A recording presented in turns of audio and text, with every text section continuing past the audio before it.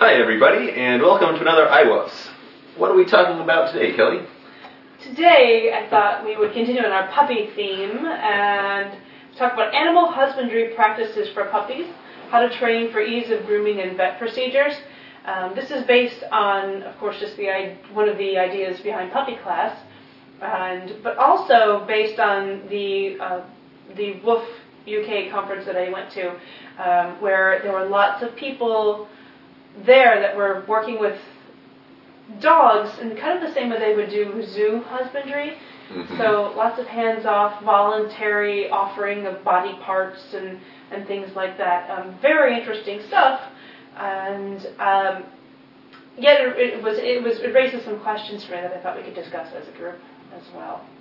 So, maybe we start by talking about what we do in Puppy Class currently to prepare, or what an ideal puppy class, or what we do currently to prepare a puppy for handling. I like to say that what we are doing is preparing puppies, canines, to deal with us grabby, pokey apes, really. Yeah, I think what we should do is hands-on, not hands-off. I don't think we should go down the zoo route. I mean, I did it with hyenas in Berkeley, and we do it with exotic animals because you can't touch them, well, for safely. Various reasons. Yeah, not only because they're not safe to touch, them. Yeah. But also because, I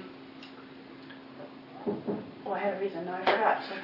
Because they aren't so well socialized, so it's really stressful. They're wild, for them. That was my point. Yeah. I mean, they're not meant to be pro-social to humans. Mm-hmm. Yeah, and the point is when you train an animal to offer its paw, say for a blood sample, he's okay with it now. Otherwise he wouldn't offer it. That's a great thing in puppies if you think about it. You want them. But we largely don't need to with puppies because we do so much of it hands-on to, as you said in the last iWuff, so not just so they just tolerate being handled, but they thoroughly enjoy it. Think of it as petting. It's meant to be something that's fun. Or massage. I like a puppy loose and like butter in your lap. Yeah, and it really is that the only difference between, say, restraint and hugging or petting and examination is how the dog perceives the person doing it. It's a really good point because how many puppies get the face grab and the squeeze, like that old cartoon where I'm going to hug him and kiss him and love him and call him George. Uh-huh. Is that what you do to puppies, Kelly? You Not grab me. their little cheeks? But the point is, there is a chance, this is the difference between a dog and an animal at the zoo, that you could take your dog to the park and some idiot kid could come up and grab its cheeks and say, "Oh, aren't you a cute puppy?" And, you would much rather have your dog be okay with that than not be even okay with that. An idiot kid. Most children, and a lot of adults too. A standard child, or standard adult. Common, lesser. Yeah. I would say it's not the smartest thing to grab a dog's face that you don't know. You don't know. Right. Yeah, but it does happen. And so many people who, again, because we are grabby apes, we want to be full frontal. We stare in their eyes. We squeeze them to our chest. Right. And a dog that's okay with offering its paw might not be okay with a kid grabbing its paw. Mm-hmm. But you want it to be okay with that, which is why it's important to at least do both. Yeah. Because life can be scary, and people run at dogs, and people grab dogs. People step on them accidentally. And step on their paws. Kick them, and things get slammed into doors. So, let's start with what we do, the basic, past the puppy handling routine in Sirius.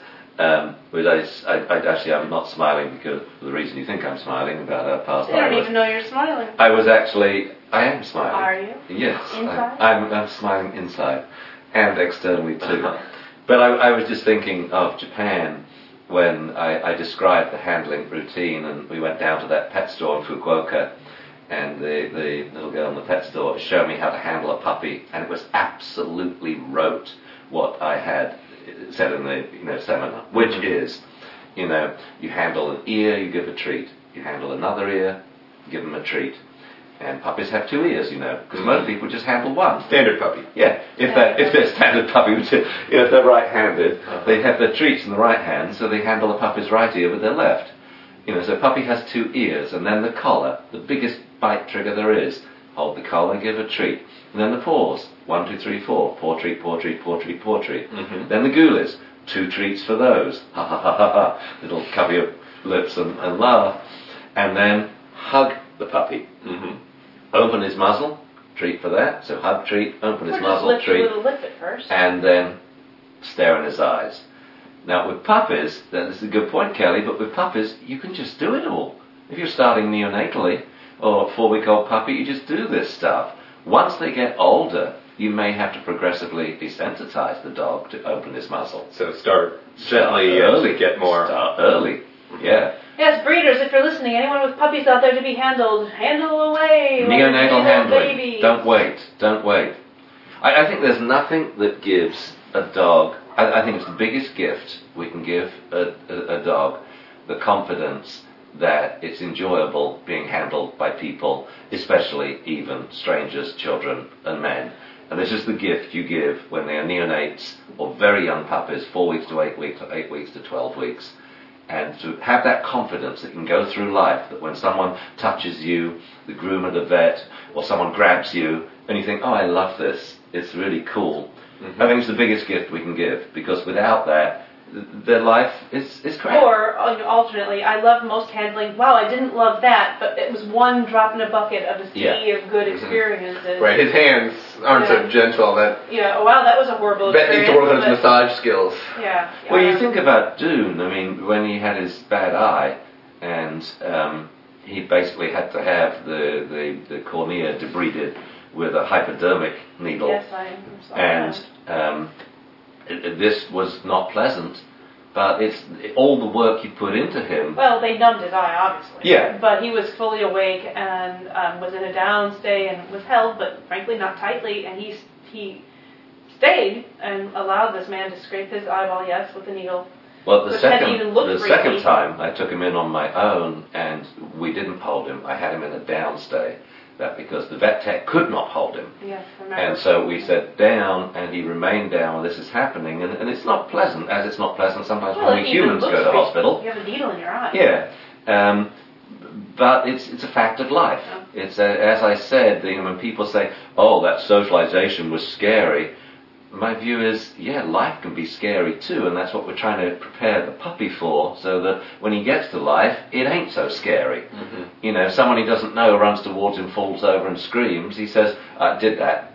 Oh yeah, did it when people came to the house when I was 10 weeks old. Everyone fell down and screamed and gave me treats. So the puppy's used to it. And people need to be more creative in how they are doing their home socialization in classes, it's true. But I want to reiterate that even the unpleasant things that might come up, if it is just a drop in the bucket. So if they've seen several children at the park, or they've been passed by 10 people that they know in class, or 20 people they know in class, to varying degrees, and that's been cool and almost fun, or even fun. When that one person does grab them at the park that is rough or doesn't want to do it, they think, oh, that was not great, but it's not representative. But it's okay. I'm not crushed. I'm not falling apart now. Yeah, my life isn't over. They've never been handled like that at all, or only been handled by one person, their owner or their family, and then that's going to have a much larger impact on them. So in our puppy classes, we do our cradling, we do belly rubs and settles, and try to make it massagey as possible. Rub your toes, and it can start with a silly, gradual, fun massage, and we do our collar grabs that increase in intensity. When we do our paw touches, they increase in intensity over the exercises, over the weeks. And because we are trying to prepare them for what could happen, if we do none of that touching, and, if we were... I don't want to poo-poo the fact that they were doing, that the idea of doing, zoo husbandry, voluntary husbandry practices for dogs is not necessarily a bad thing, but I think it should maybe be done in addition. Yeah, and perhaps not in puppy class at all. A wonderful practice of this with pet dogs is a recall. That when you're handling a dog or doing anything for the dog, I like to back off and see if the dog offers an approach. If he does, there's your approach. He's cool with this and he wants to approach you and be with you. If he doesn't, we've got a problem, Houston. So I know I do like training dogs to offer things, especially to offer themselves, to offer proximity.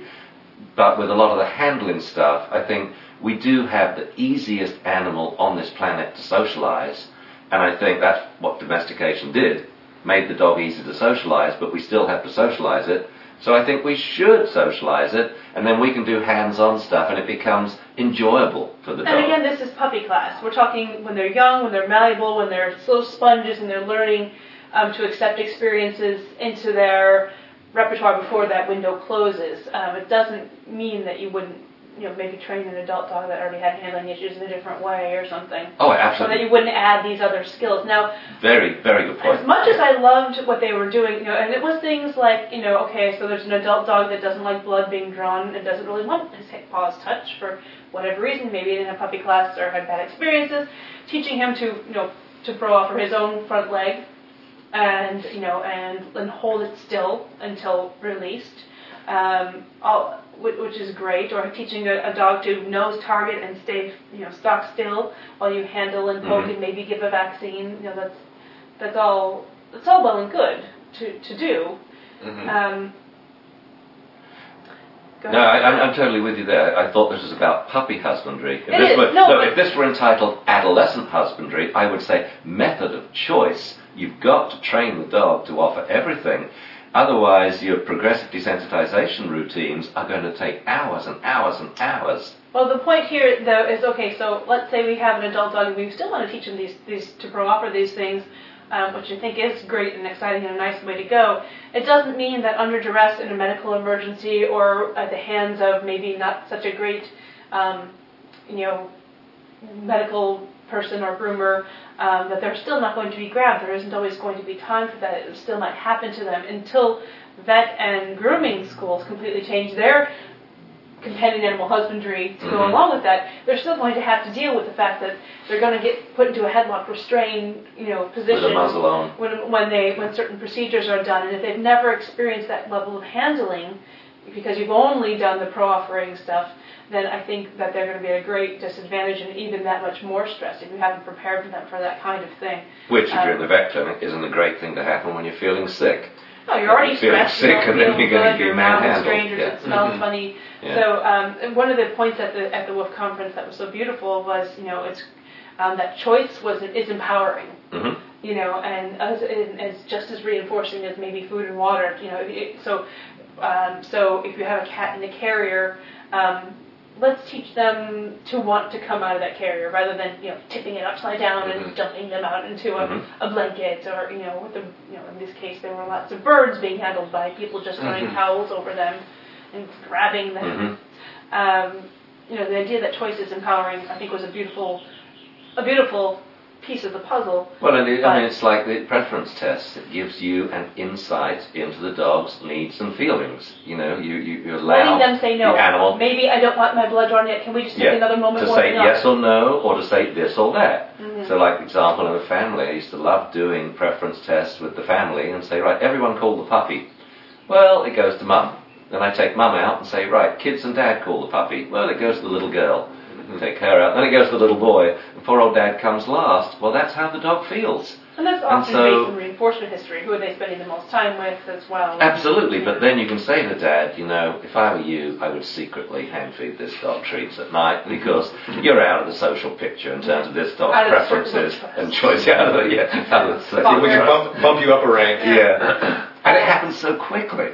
And so, no, I love the whole thing, choice, preference test. It's the only insight we have into the black box, which is the dog's brain. How are you feeling? And then taking that time, I would love to see all this happening more again in veterinary schools and in grooming schools.